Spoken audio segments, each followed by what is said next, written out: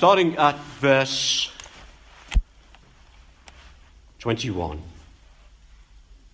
They went to Capernaum, and when the Sabbath came, Jesus went into the synagogue and began to teach. And the people were amazed at his teaching, because he taught them as one who had authority, not as teachers of the law. Just then a man in the synagogue who was possessed by an evil spirit cried out, "What do you want with us, Jesus of Nazareth? Have you come to destroy us? I know who you are, the Holy One of God." "Be quiet," he said. Jesus sternly, "Come out of him." The evil spirit shook the man violently and came out of him with a shriek. And the people were all so amazed that they asked each other, "What is this thing, a new teaching? And with authority. He even gives orders to evil spirits, and they obey him." News about him spread quickly over the whole region in Galilee. As soon as they left the synagogue, they went with James and John to the home of Simon and Andrew. Simon's mother-in-law was in bed with a fever, and they told Jesus about her. So he went to her, took her hand, and helped her up.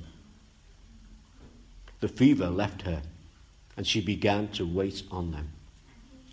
That evening, after sunset, the people brought to Jesus all the sick and the demon-possessed. The whole town gathered at the door, and Jesus healed many who had various diseases. He also drove out many demons, but he would not let the demons speak because they knew who he was. Very early in the morning, while it was still dark, Jesus got up and left the house and went off to a solitary place where he prayed. Simon and his companions went to look for him. And when they found him, they exclaimed, "Everyone is looking for you." Jesus replied, "Let us go somewhere else, to the nearby villages, so I can preach there also. That is why I have come." So he traveled throughout Galilee, preaching in their synagogues and driving out demons. A man with leprosy came to him, and he begged him on his knees, "If you are willing, you can make me clean." Filled with compassion, Jesus reached out his hand and touched the man. "I am willing," he said. "Be clean." Immediately the leprosy left him, and he was cured. Jesus sent him away at once with a strong warning. "See that you don't tell this to anyone, but go, show yourself to the priest, and offer the sacrifices that Moses commanded for your cleansing, as a testimony to them." Instead, he went out and began to talk freely, spreading the news. And as a result, Jesus could no longer enter a town openly, but stayed outside in lonely places. Yet the people still came to him from everywhere. Shall we pray? Father, we thank you for your word, and we just ask now that you will speak to us through it, not through the words of man, not through the things that I say, but the things that you say through your word. And our Father, we know that you can meet us wherever we are. You can supply our every need. So just speak to us now as we ask it in his precious name. Well, we've been looking through Mark's Gospel, and I did say at the beginning that it's the first Gospel that was written. We tend to think that Matthew is the first Gospel, but Mark was actually the first Gospel to be written. And Mark is the shortest Gospel. But Mark has more miracles recorded than Matthew does and that Luke does. And Mark writes in a very fast way. You have words which are sort of immediately and right away, and these words are taking us fastly through the accounts. And we said that sometimes it's good to do that, to get to the point. And we said the whole point of the gospel is that Mark tells us at the beginning who Jesus is, that he is the Christ, that he is the Son of God. That phrase, we said, covers both Jew and Gentile, because the Jews would know about the Messiah, but the Gentiles wouldn't. But the Gentiles would relate to the word, the Son of God. So they too would know. And when we come to the end of Mark's Gospel, we see that he has accomplished what he came to do, because he gives the account of the centurion of the cross, who was a Gentile, who sees Jesus on the cross, and what does he say? Surely this is the Son of God. So he knows that. And Mark is telling this to us all the way through, so that Jew and Gentile would understand it. But he's speaking more to the Gentiles. He's bringing Jesus the servant. And the Gentile people will understand that more than Jesus the Messiah. They will understand the Messiah eventually. But you know, we're Gentiles. So we don't understand the Old Testament as well as a Jewish person would. It's good for us to do it and to get to know the Old Testament. That's what we're doing on a Wednesday as we're going through the book of Judges. But initially, we need to know who Jesus is. And I said last week, imagine you're the first readers of this gospel. You are Christians. You're in a church, a mixture of Jew and Gentile who have accepted Christ as their Saviour. And you're reading this for the first time. And it's really the only real access you've got. The Jews have got the Old Testament, but you're a Gentile and you don't have that. But you've got this letter that's come from Mark, and it's the good news, the gospel. That word, the gospel. We say the gospel of Matthew, the gospel of Mark, gospel of Luke, gospel of John. No, it's the gospel of Jesus Christ. It's the good news of who Jesus is. And that's what we're learning as we go through this. And we've read here from verse 21 through. It's quite a big section. We'll just see how far we get through it as we have a look at it. Well, notice how Mark is not so much telling us about what Jesus said. That is important. But he's telling us more about what Jesus has done. And last week we said that first impressions are obviously given not by what we say, but by what we do. I said about people watching. We like to people watch, and we watch people, and we don't hear what they say. We see what they do, and we form an opinion. I said it last week. We look at somebody. You know, you sit there, you're having a cup of coffee, people walk past, and you go, the state of him, or the state of her. And we start to make comment, we form an opinion. So we looked at that last week, so I won't go any more into that. But this is what Mark is doing. He's saying, look at what Jesus is doing, I'm telling you. I'm also telling you what he said, but look at what he's doing. And in doing that, you as a Gentile, you will begin to see who he really is. You will begin to see his authority. You will begin to see the things that the Jewish people expected him to be. But you will see that he is that person who maybe the Jews who have become Christians talk about in more of a personal way. He is God. He is the Messiah, the Son of God. And so we come to these passages and we read, now they went to Capernaum. There's one of those words again. Mark is, you know, when you're going to relate something to somebody, you've had a holiday, just come back from Canada. You're not going to tell us everything you did. You're not going to tell us in the order. You're going to tell us what you want us to know. And you're going to go through it quickly. You know what, we did this, and then we did that. And then we went here, and then this happened. Not necessarily in that order. But you want to get those things in. That's what Mark is doing. And you know, it's like quickly we were there, then quickly we were there. And this is what Mark's doing. And you get these words, you get this feeling. And it's an enthusiasm as well. Now they went to Capernaum. Where's Capernaum? It's by the Sea of Galilee. It's the home where Peter lived. At the time, it was a big commercial fishing centre. The Romans were there. You know, the Romans commandeered a lot of the shipping boats. And they moved into that shipping industry. The rest would be owned by family businesses, like we saw last week. And so because you had all that commerce, you had a lot of other things going on. And it was a very busy place. I've been to Capernaum. And when we were at Capernaum, they take you to this synagogue, the ruins of a synagogue. Now, the synagogue is no longer there. It's in ruins. But what the archaeologists have found out, when they've gone below that synagogue that is in ruins, there was another synagogue. And they date that to the time when Mark wrote his gospel. The time when Jesus walked this earth. And also, amongst those excavations, they found a house next door to the synagogue, which also had a courtyard. Now, in that house, in the ruins of that house, which is from the time of Jesus, they found what the archaeologists call Christian sort of graffiti. They call it Christian graffiti. That's what they refer to it. What they found was texts referring to Jesus and things written in that ruins. And most of the commentators will tell us that it's highly likely that this house next to the synagogue with the courtyard was the place where Peter lived. How about that? Isn't that great?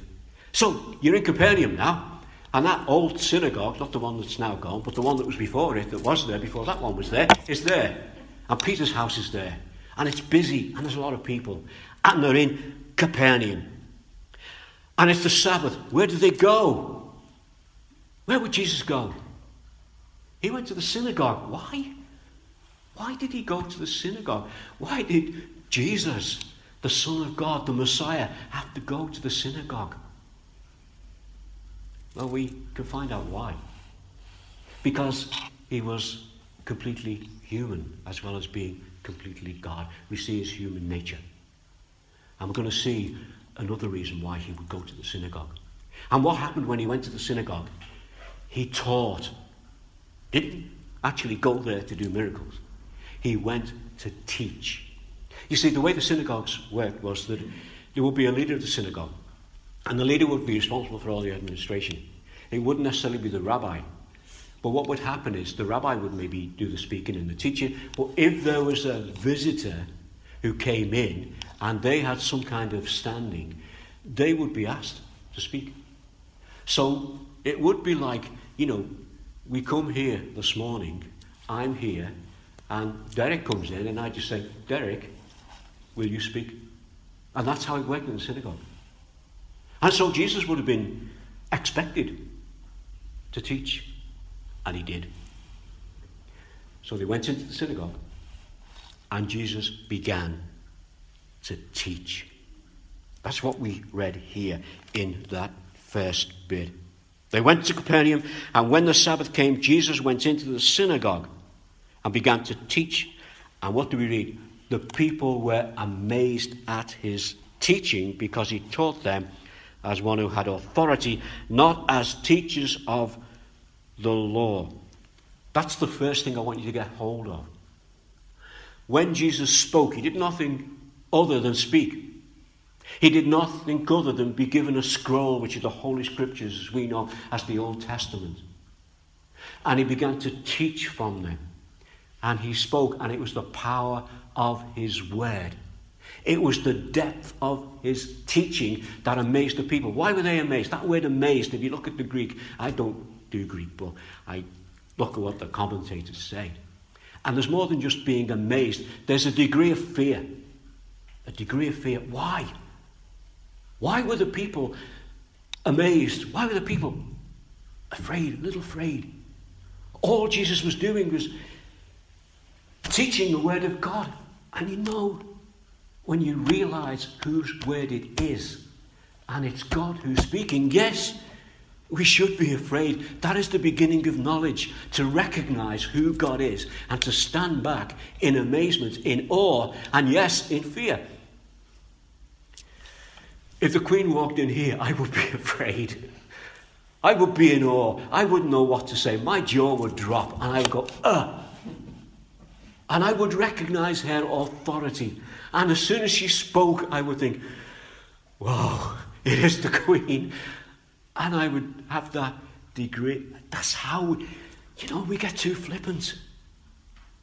When we come in the presence of God, when we gather around his word, we get flippant, we get familiar with it. We fail to recognize who Jesus is. These people, they heard, why was it different?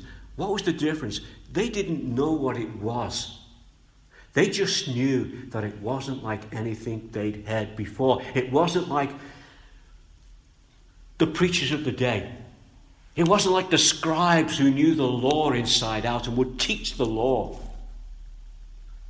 All those people who were there in that synagogue, they'd been taught by the scribes from when they were children. They could recite the law.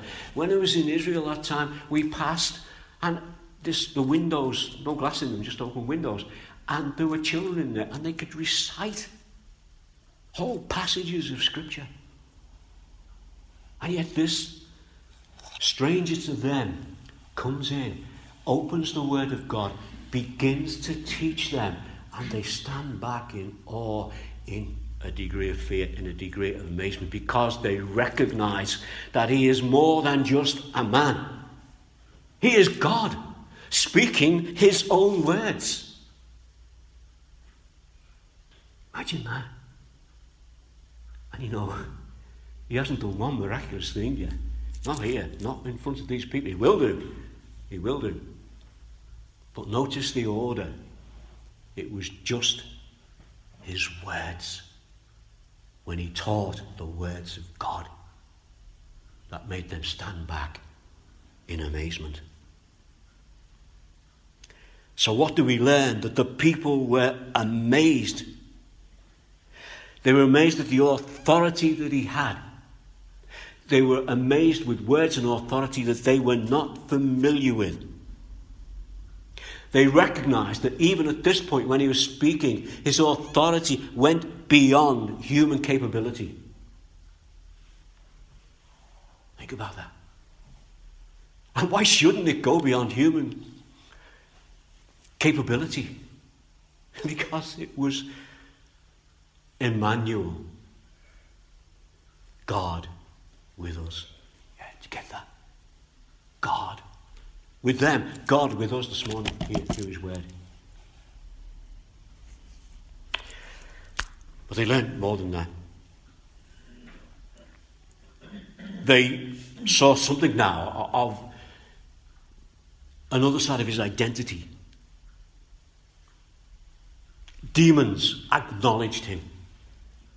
Demons knew who he was. I'll refer to this again, but just bear this in mind. What is happening here? God is now on earth. And Satan knew. And Satan knew who he was. He's already tempted Jesus in the wilderness because he knows who Jesus is.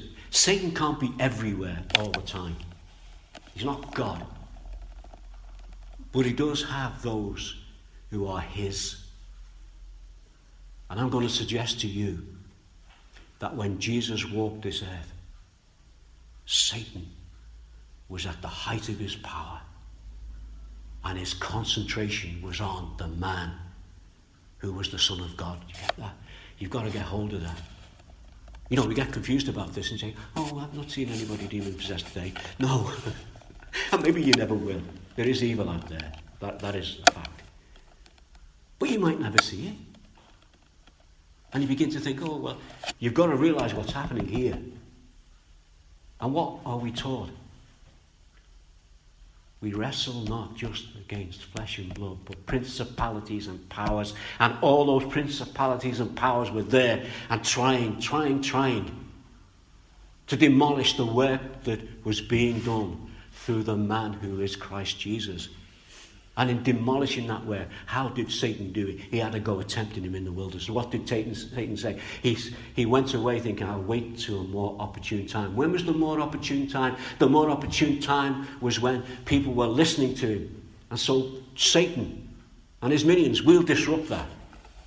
We'll disrupt that. But he failed. When did his more opportune time come? The most opportune time that came for Satan was at the foot of the cross, when the Son of God hung and died and gave up his life, entered freely into death. And what happened at the foot of that cross? What did the people say? If you're the Son of God, come down. That's what Satan did, didn't he? In the wilderness, if you're the Son of God, turn those stones into bread. What did he say at the foot of the cross? He spoke to the words of the people who were there. The evilness was there. Come on. See if you can come down. If you're God, get off that cross.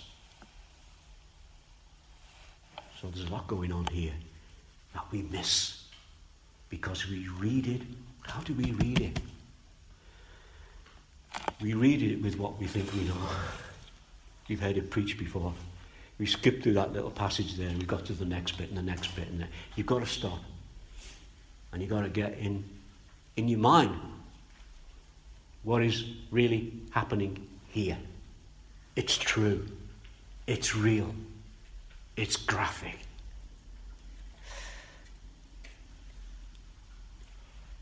Just then a man, where are we? Because he taught them, he had authority, not just as teachers of the law. Just then a man in their synagogue. Who put him there? We wrestle not against just nature or principalities. And he was possessed of an evil spirit, and he cried out. Now listen to what this man said. And this is in the middle of Jesus' teaching. This is in the middle of people being amazed and listening to what Jesus is saying. Now Satan's going to disrupt it. You know, do you ever sit in the middle of somebody preaching and then you suddenly think, did I turn the gas off? Did I lock the door? Oh, you know what? I've got to go such a place tomorrow. You're getting disrupted, you know. Well, this man, what did he do? He cried out. What did he say? Jesus of Nazareth. He knew him. He knew his name. He knew where he was from. Then his question, have you come to destroy us?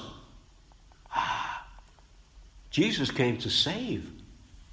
Why would they say, have you come to destroy us? And then he goes on, I know who you are. And then he says, the Holy One of God.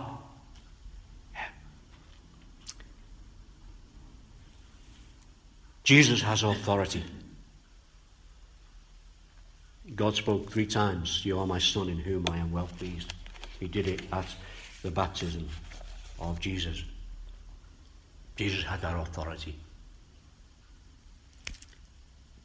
Do we recognize the power and the authority of Jesus? It's not just good enough to know who he is, but to know that he is mine. We sang the hymn last week. And the hymn was 894. My Jesus, I love you. I know you are mine. How well do we know Jesus, who we claim as being ours?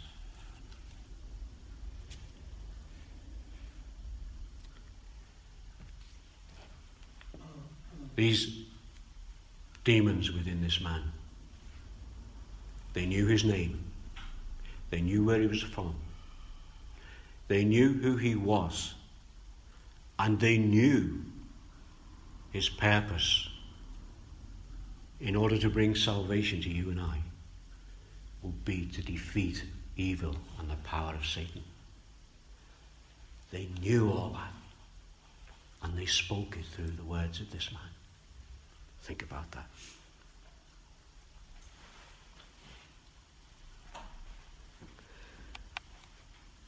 Be quiet, Jesus said. And that word sternly, that means he said it with authority. He said it with anger. He could see the results of sin. He could see the power of Satan coming against him again. And that be quiet wasn't just be quiet. That be quiet was, you shut up. You ever been spoken to like that? Sometimes in school days, you know, you're there and you sort of say something to the person next to the teacher. Ross, shut up. And you go, oh. It's not just, will you please be quiet? It's, whoa. That and the power is there and the authority is there and the power and the authority was there. Be quiet. And you know what? He then said, come out of him. And the evil spirit shook and the man violently came out of him with a shriek. That's because of his authority and his power. But remember why it's happening. This is Satan. He's going to continue doing this. The scribes and the Pharisees are going to try and trick Jesus and trip him up in all kinds of different ways. And what did the people say now? They were already amazed. They already stood back in fear. They already recognized something of Jesus, that it was more than, it was beyond human capability. And now they see some evidence of it. And what did they say? He even gives orders to evil spirits and they obey him. Get that? You're getting a feeling for the power and the authority of who Jesus is, the power and the authority who these people are now realizing he is, and the confirmation to the first readers of this gospel as they begin to see and feel the power of the one in whom they put their trust. You get that? The encouragement they would have. They've got very little resource. There's people in other countries where there's great persecution. They might not even have a Bible. If they do, they probably share it amongst themselves. You hear of places where they get a Bible within the church. They will divide it up and give it to the congregation, and you read the little bits, then it'll come back and you'll share it that way, because they don't have the resource. But what they have the power and the authority of who Jesus is. And you know, in those situations, when you read these words, you'll be more encouraged than we are, because we're too soft. We're too soft. It's been said many times. People have come back from spending a week or two on the mission field, and they come back, and before they've left, they've said to the people who are under persecution, what would you like us to pray for? And the answer will come, whatever you do, don't pray that the persecution be taken away. That's what we pray for, don't we? Let the persecution... No. They'll say, pray that we will be strong enough, that our faith will be strong enough. This is the place that God has put us. No. So, this is what's happening here in the synagogue. And we read quickly his reputation began to spread. And it did. And the next section, and we're going to look at this next week, because time is going. But what happens now is they will come out of the synagogue, and they will go to the home of Simon Peter. And we'll see something else happen there.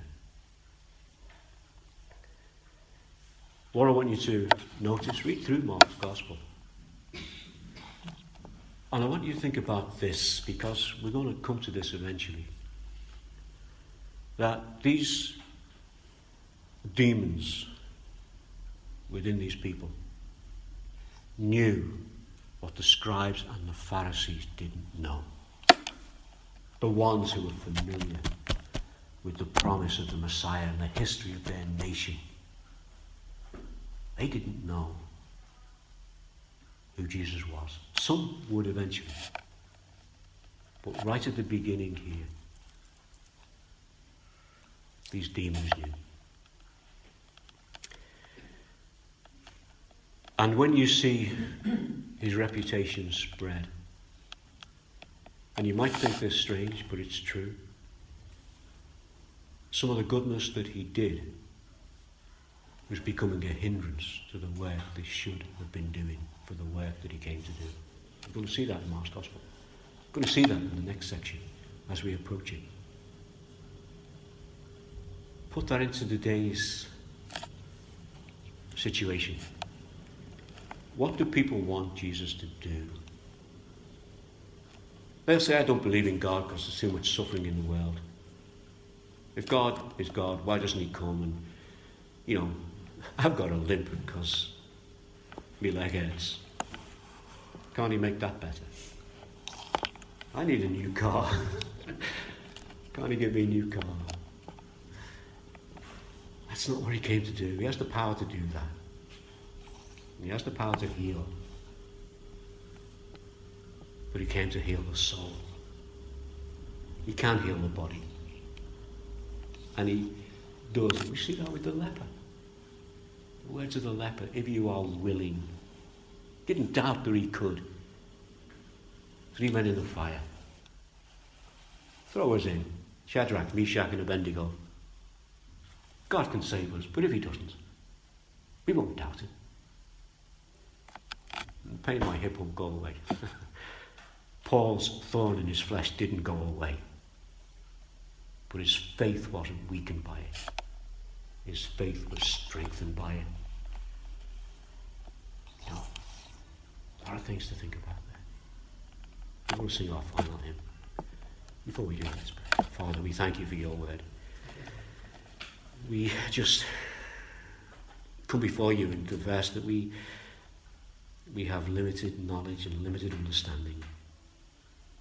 And very often the things that we come up with are things which what will be to my benefit.